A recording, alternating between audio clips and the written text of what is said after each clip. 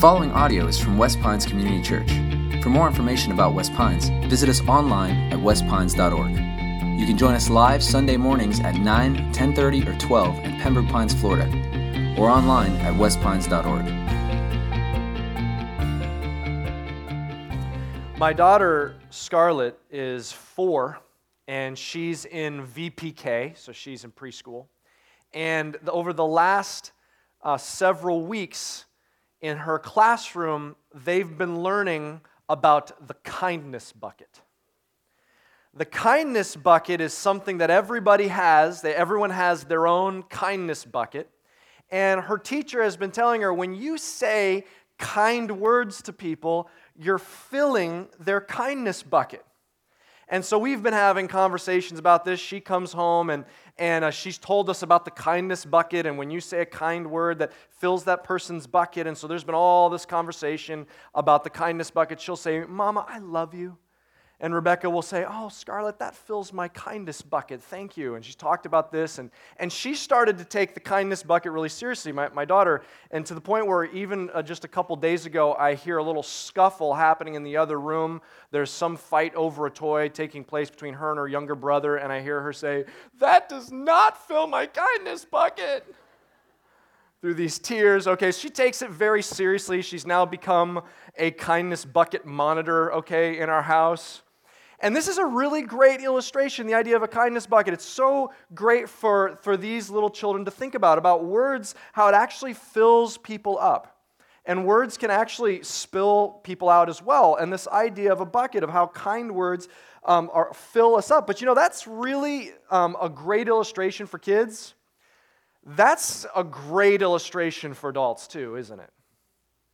It's a great illustration. And here's why that's such a powerful visual when it comes to kind words. It's not just because that helps us become nicer people, more polite people, a more well-behaved society. Why that is such a good illustration is because words are far more powerful than we give them credit for. Words are so much more powerful than we possibly can understand or than we appreciate. Words are very, very powerful. We're going to talk about this idea in part 5 of our series. We're looking in the book of the Bible called 1 Thessalonians. So if you have a Bible or a Bible app, or you can open up your study guide, it looks like this. If you have your study guide, open that up. You're going to want to bring this with you each week so you can jot down notes. We are going to be looking at starting on page 34 in your study guide. And we're talking about in 1 Thessalonians, we're looking at chapter 2 of 1 Thessalonians, and we're going to look at verse 5 together this morning. Let me read 1 Thessalonians 2, verse 5. Here's what it says. "For we never came with words of flattery, as you know, nor with a pretext for greed. God is witness." Now, I just want to hang in this verse this morning, this one verse that he says. Who's the we here? This is a guy named Paul and his companions, Silas and Timothy. This is a letter written to a group of Christians in the city of Thessalonica. And they're writing in this section, and here's the section that we've been digging into in 1 Thessalonians. This section is a list of attributes of how they lived. They're saying things like, "Hey, you remember, this is what we did when we were there visiting you in Thessalonica." He just said, "We never came to you with words of flattery, as you know." He's reminding them how they lived in that context. And they've said in the earlier chapter 1, "We want you to continue to be imitators of us." The reason that they're describing, "This is how we lived among you," is so that these Christians in Thessalonica can remember explicitly how they operated, Paul, Silas, and Timothy, when they were visiting Thessalonica, so that they can live like that also. And that he's been going through these attributes, and we've been taking them one at a time. He talked about attributes like courage. He said, "We had boldness when we were there with you."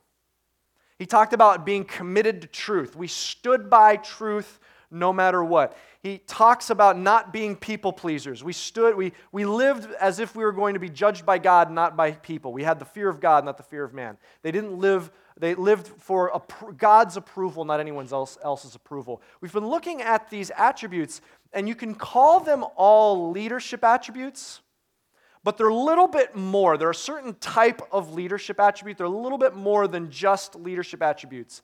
Because when Paul, Silas, and Timothy were in Thessalonica, when they were visiting there were some enemies that tried to make a negative statement about them, but it was actually a very positive statement. They said, these men who have turned the world upside down are here also.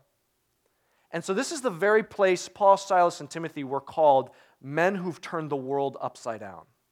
So when they're saying this is how we lived, when they're giving the attributes of how they lived among them, they're giving the attribute of not only leaders, but a certain type of leader. A type of leader that's a world changer.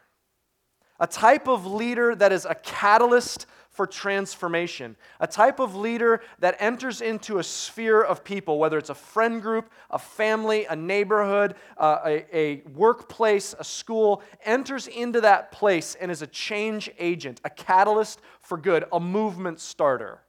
So they're describing these really big picture attributes of what it takes to have that level of impact in their sphere. And they're calling these Thessalonians, and us as well, these Thessalonians, he's calling them to imitate them in being world changers. And so they're saying, you're going to have courage if you're going to have that amount of influence in your sphere. You're going to have to stand by the truth. You're going to have to not be a people pleaser. And we come to this next one, and it's kind of surprising as you're kind of running through this list, compared to all the others. This one might be kind of surprising that it made the list. Flattery. He said, we never came to you with words of flattery. That's kind of interesting. I mean, we all know that flattery is a bad thing, or typically it's a bad thing. We all know we shouldn't be given to flattery or be susceptible to flattery, but is it that important? I mean, it seems like that might be a secondary issue or something farther down the list. Flattery, being given to flattery, is that important that it's one of these attributes of a change agent? I think this is actually a really important one for this list. I think this is a really important attribute for each one of us to consider if we have the intentions of entering into the spheres of people that we've been placed and having transforming power in there, being a change agent for good in that sphere. I think this is pretty critical. And it starts with this. He said, we were not given to words of flattery. The reason that this is so important boils down to the power, first and foremost, the power of our words. Many of you know that right now in California, there are wildfires that are raging right now. They say that it's got no sign of stopping. It's quickly becoming one of the deadliest and costliest fires in the state of California's history.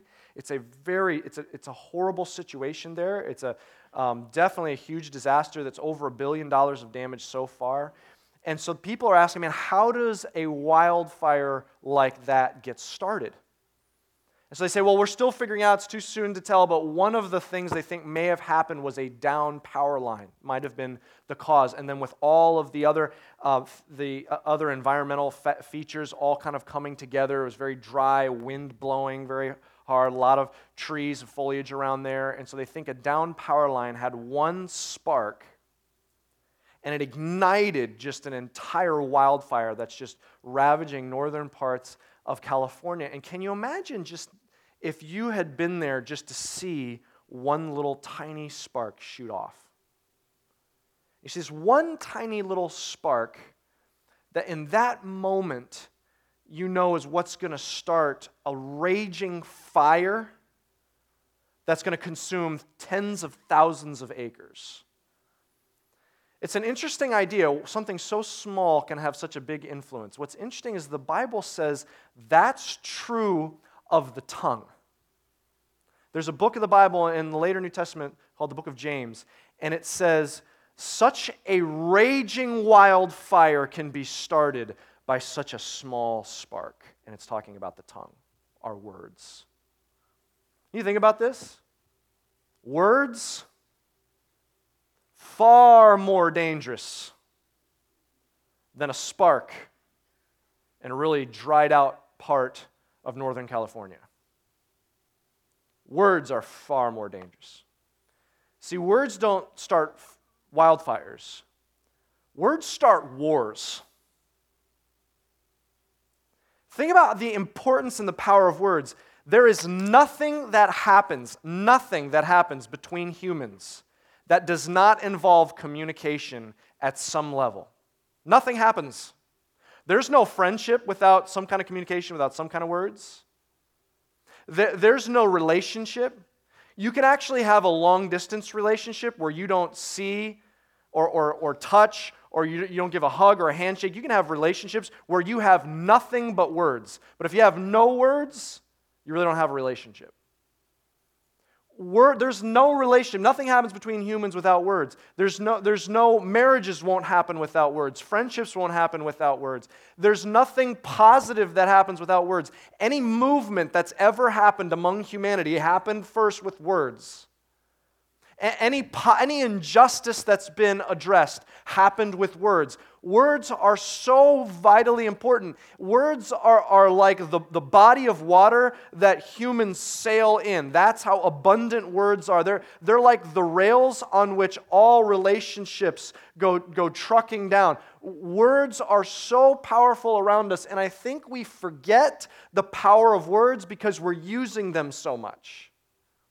And that we wake up in the morning and it's like we start the engine of our mouth and we forget to watch what comes out.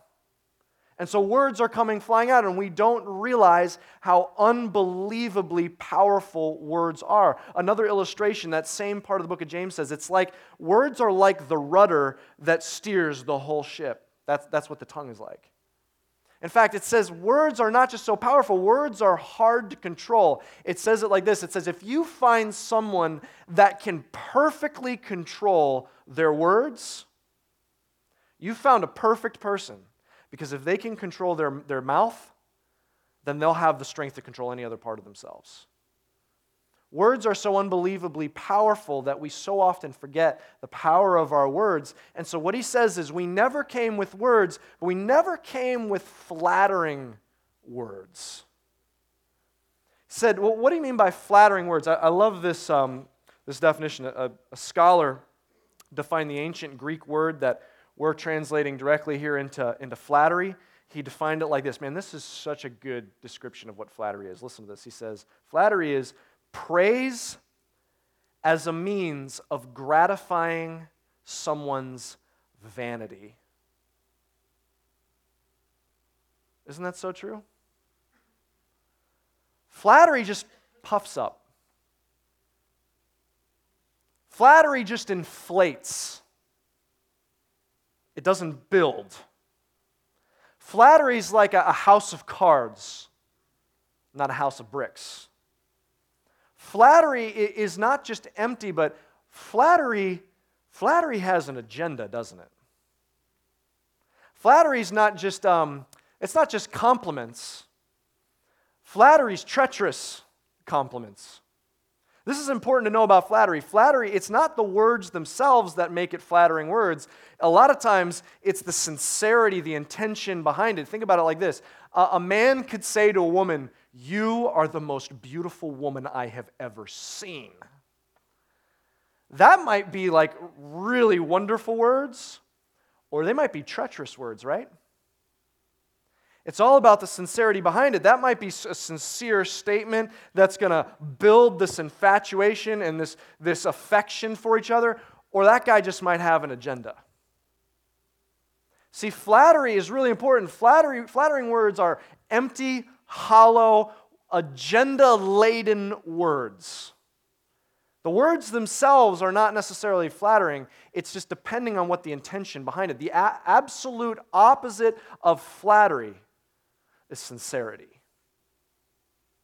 And the difference between those is a powerful difference. You're like, okay, I'm still not seeing, is flattering words, is that big of a deal? Well, let me just show you. This is not the only time the Bible talks about flattery. I just want to show you one book of the Bible, the book of Proverbs. Let me read to you some of these, what the Proverbs says about flattery. Here's Proverbs 26:28. Here's what it says. A lying tongue hates its victims, and a flattering mouth works ruin.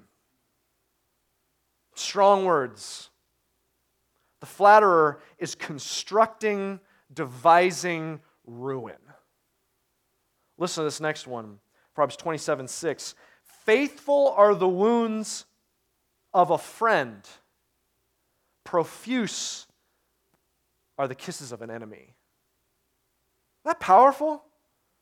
Man, sometimes a friend, because they love you, are going to wound you with their words. They're going to give you tough love. They're going to say what's hard to hear. But an enemy is the one that all you ever hear from them is compliments. They're just being supportive. They're just lifting you up. They're just trying to make you feel better about yourself. But that's what enemies do. Friends will faithfully wound you. Listen to what this says in Proverbs 28:23. Whoever rebukes a man will afterward find more favor than he who flatters with the tongue. Listen to this last one. How about this? Proverbs 29:5. This is a strong statement. A man who flatters his neighbor spreads a net for his feet. Scripture says a lot. The Bible says a lot about flattery. We might forget the impact of our words. We might forget how important it is to thread the needle with our words, how important it is to be in control of what's coming out of our mouths. But the Bible has a lot to say about empty words, hollow words, words with an agenda. It has a lot to say about the danger of saying those type of words and the danger of receiving and being susceptible to those kinds of words. Paul says, we never came to you with flattery. So here's what I want to take a look at. So then, if he didn't come with flattery, what kind of words did he come with? Because there's types of words that are very close to flattery, but are very distinct. One is destructive and one is powerful. One is hollow and inflating. One is full and building. One is substance to it. And I want to talk about the differences with these, and we can see he never comes with flattery, but watch what he does come with, and we can see this actually from 1 Thessalonians itself. Here's the first one. I want you to write 3 things down. Here's the first one. Keep the gratitude, lose the flattery. Keep the gratitude, lose the flattery. Gratitude and flattery, not the same thing. Telling someone that you appreciate them and why you appreciate them, thanking someone for something that they're doing, that is actually a powerful thing. Those gracious, thankful words have power. Look what Paul says, and this is 1 Thessalonians chapter 1, verse 2. This is how he opens this letter. 1 Thessalonians chapter 1, verse 2. Look what he says to the people in Thessalonica. We give thanks to God always for all of you, constantly mentioning you in our prayers. That's not flattery. He says, we never came to you with flattery, but one of the first things he does is, man, we're so thankful for you. I thank God for you. That's not empty. That's life-giving. That's powerful. Let me just get real practical here for a second. There is a management guru. His name is Tom Peters. He's written a ton of books and journal articles about management and especially on having organizations of excellence. And here's what he said. I just thought this was so interesting. A quote from him, Tom Peters. He says, we wildly underestimate the power of the tiniest personal touch. And of all personal touches, this is so practical, I find the short, handwritten, nice job note to have the highest impact. Look at what he says. He says, this is now what our culture says as far as what's the best practices with leadership and management. He says, we wildly underestimate the power of a gracious word like that. We think like those things are empty and hollow. Those aren't flattery. There's power behind that. I love how practically he says that there's a power in a handwritten note. He says later, he says it's got something tangible about that. I want you to imagine, let's bring this into our spheres. If we had words of gratitude constantly working out of our mouths, imagine how that turns the tide of the sphere that you've been placed in. Instead of people walking around wondering if they're ever appreciated for what they do, a critical spirit, a spirit of feeling undervalued. What if you entered into that sphere constantly breathing words of gratitude? What if at your work you've made it a personal mission to walk around, no matter what your position is, stopping and thanking people for what they did? Not just assuming that people just go on autopilot and just go for the rest of their lives and just work without ever needing a word of thankfulness and a word of value. What if you went in and you gave them some value and said, hey, thank you for what you do? What if, think about our ministry teams.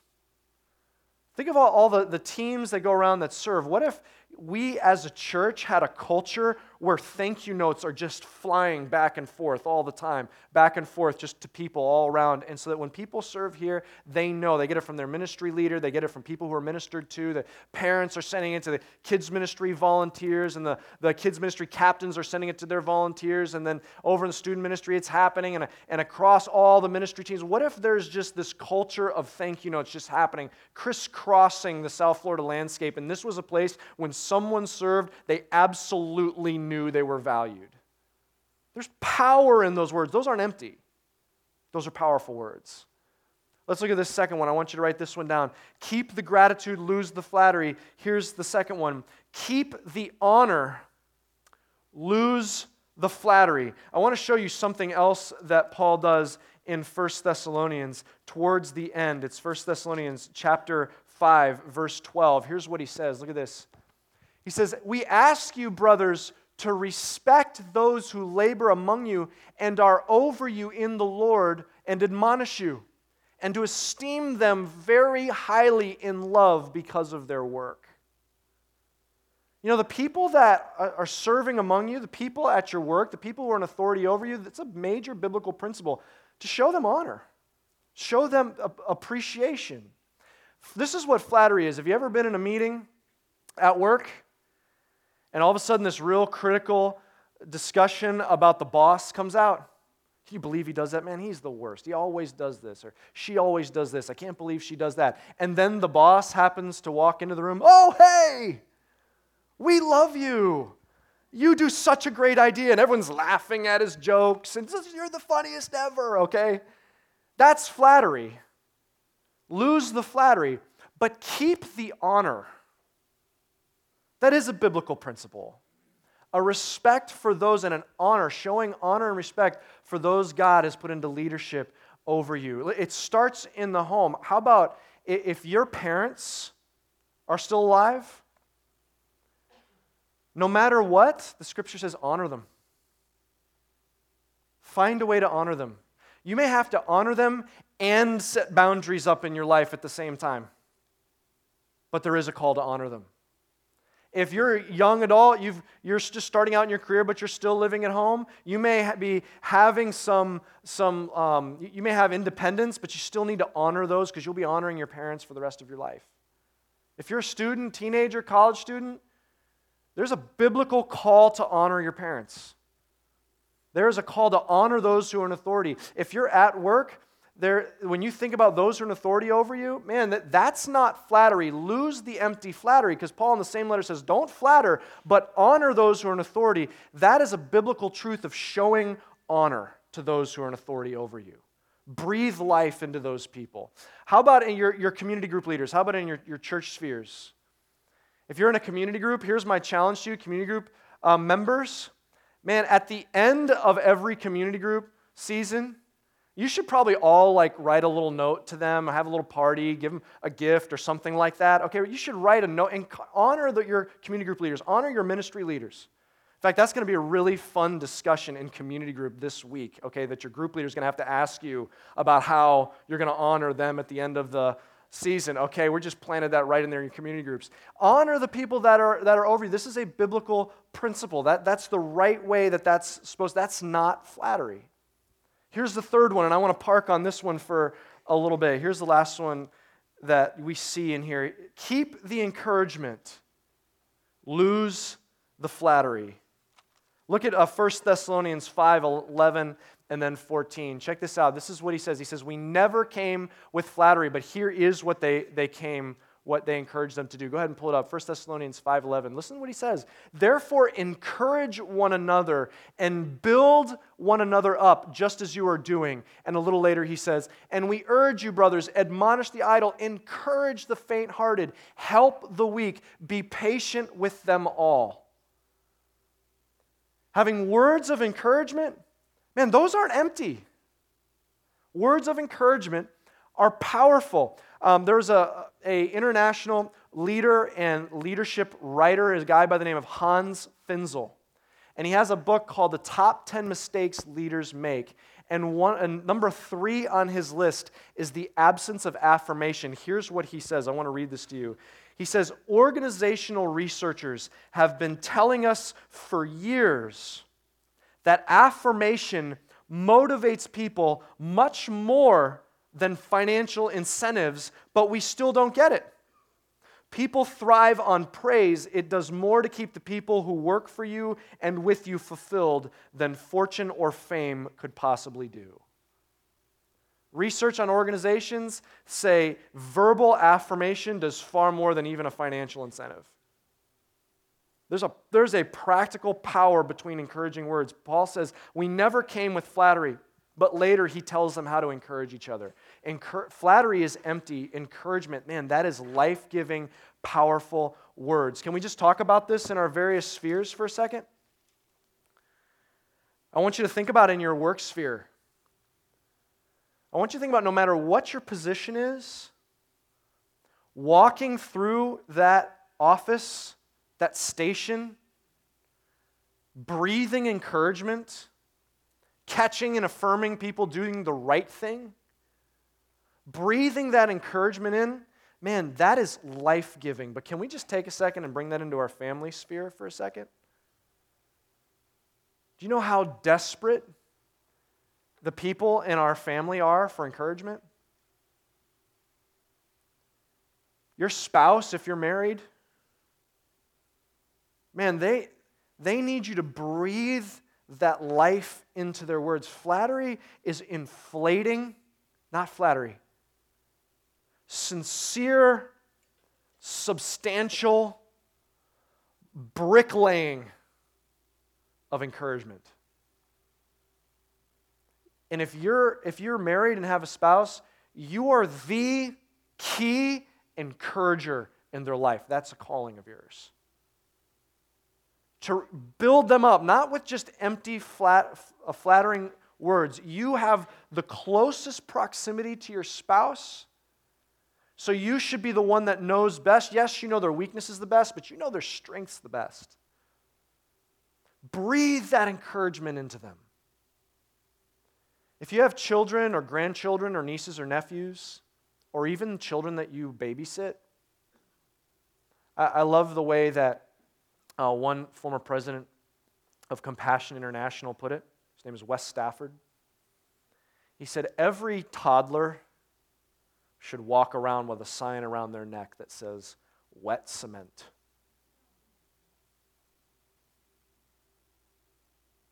Because the words that are breathed into them set for life. Can you think about the words of encouragement that you're breathing in to children, your children? You're building a wall there, or is it a house of cards? What are the words that are going to set in cement?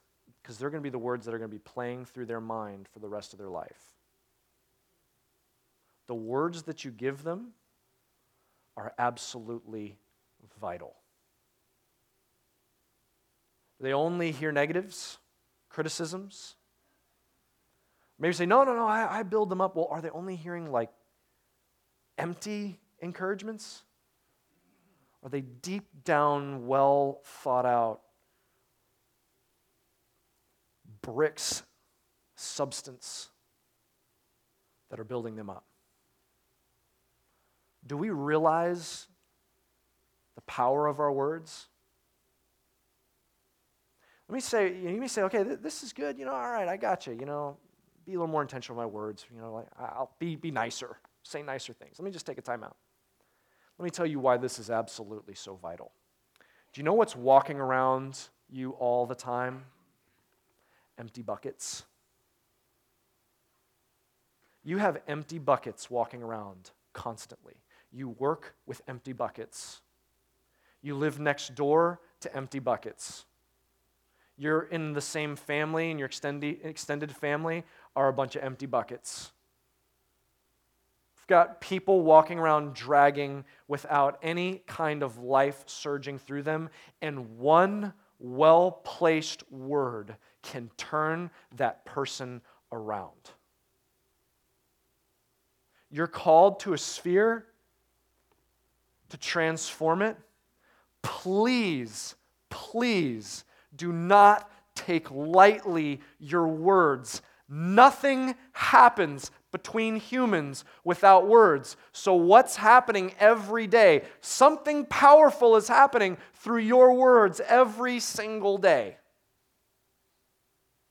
Are you taking account of those words? Something powerful is happening in your house every single day. The culture is going one way or the other in your house every single day, and it's because your words. Are they empty and hollow? Are they life-giving? Are they building up? Or are they inflating? Something positive or negative is happening where in your work, one way or the other, and your words are what's going to influence it. You can turn the tide with words. It's not just you could give someone a nice day. No, you could turn their perspective of life around with your words. You could change someone's whole life with their words. You are walking in with life-giving words that could change the whole culture of your extended family. There are whole forest fires raging in extended family, all because of careless words, empty words, hollow words. But you have the power to turn that around. But maybe one of the biggest difficulties that we have, you say, look, I want to do that. I'd love to be one of those people that's just building people up. But my problem is, I don't have anything to give. I'm an empty bucket. I have nothing to give to someone else. And can I breathe into you the words that you need to hear? They're the words of Jesus. To all the empty buckets out there.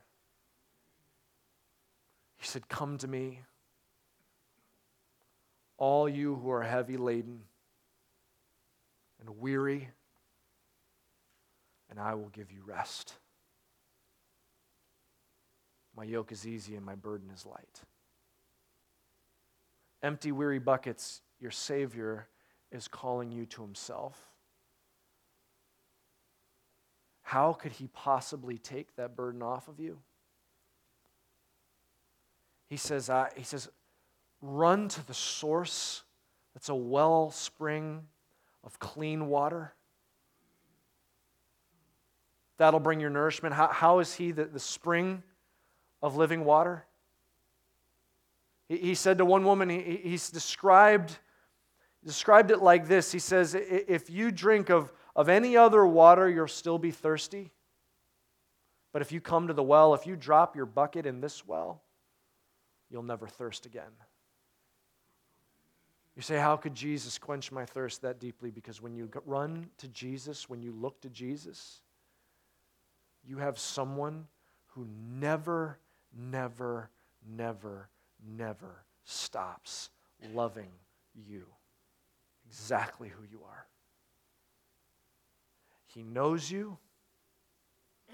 He saw when you were knit together in your mother's womb. He knows your strengths, your weaknesses. He knows your personality type. He knows your quirks. He knows your mess-ups. He knows your flaws and your failures, and he knows your successes. He knows your DNA. He knows your body type. He knows your gifts and skills. He knows the things that you're working on, the things you still can't get right. He knows all the sin that you're in the middle of and chained down to, and he knows your greatest moments of triumph. He knows all of those things, exactly deeply who you are. He knows you, and what he says to you is, you can't imagine how much I love you, he says. And when you draw near to Jesus and you see him bleeding on a cross, you know he died on this cross, suffered and died for me to take away my sins so that I could spend eternity with him. He rose again from the dead in the same way we will rise if we've put our faith in Jesus so we can spend eternity with God one day in heaven. That's how much he loves you. Can you draw near to him? Let Jesus fill your bucket. And say, I don't know what's tapping your strength, what's drawing it out, but do you know I love you so much, I am not going to let anything happen to you outside of my will. And I love you so much that everything that does happen to you is happening for good. You know that this is going to have a good ending on the other side, and it's not just a good ending just in some sterile environment. No, it's good for you. It's not just good for someone. It's good for you. I'm at work. This is with intentionality. I'm guiding you through this, but I'm not just letting you go through it alone. I'm with you. I'm holding your hand. I'm taking you under my wings. I'm here walking with you, knowing that every part of this, my love is just flowing over you. My forgiveness is flowing over you. He says, I love you that much. Draw near to me. Let me fill up your bucket so that you can fill those all around you. What is it that's tapping your strength today? Can you let him fill you up this morning? Can you hear his words? They're not flattery, they're very sincere. He bled for those words. But maybe you're here and you're saying, look, I've heard about Jesus, but if I'm honest, I don't know that I've ever just squared up to Jesus and decided, okay, what do I believe about him? I know he's a great teacher, but what do I actually believe about who he is? Here's the crossroads that every human being needs to come to. What do you believe about Jesus? He's not just a teacher. He's the Son of God who suffered and died on a cross to pay for our sins and rose again from the dead. And if you put your faith in Jesus, God says all of your sin will be washed away and you'll live for eternity in heaven with him one day. Maybe today you can put your faith in Jesus and find salvation. Can we just take a quiet moment of prayer? Would everyone just bow your heads and close your eyes?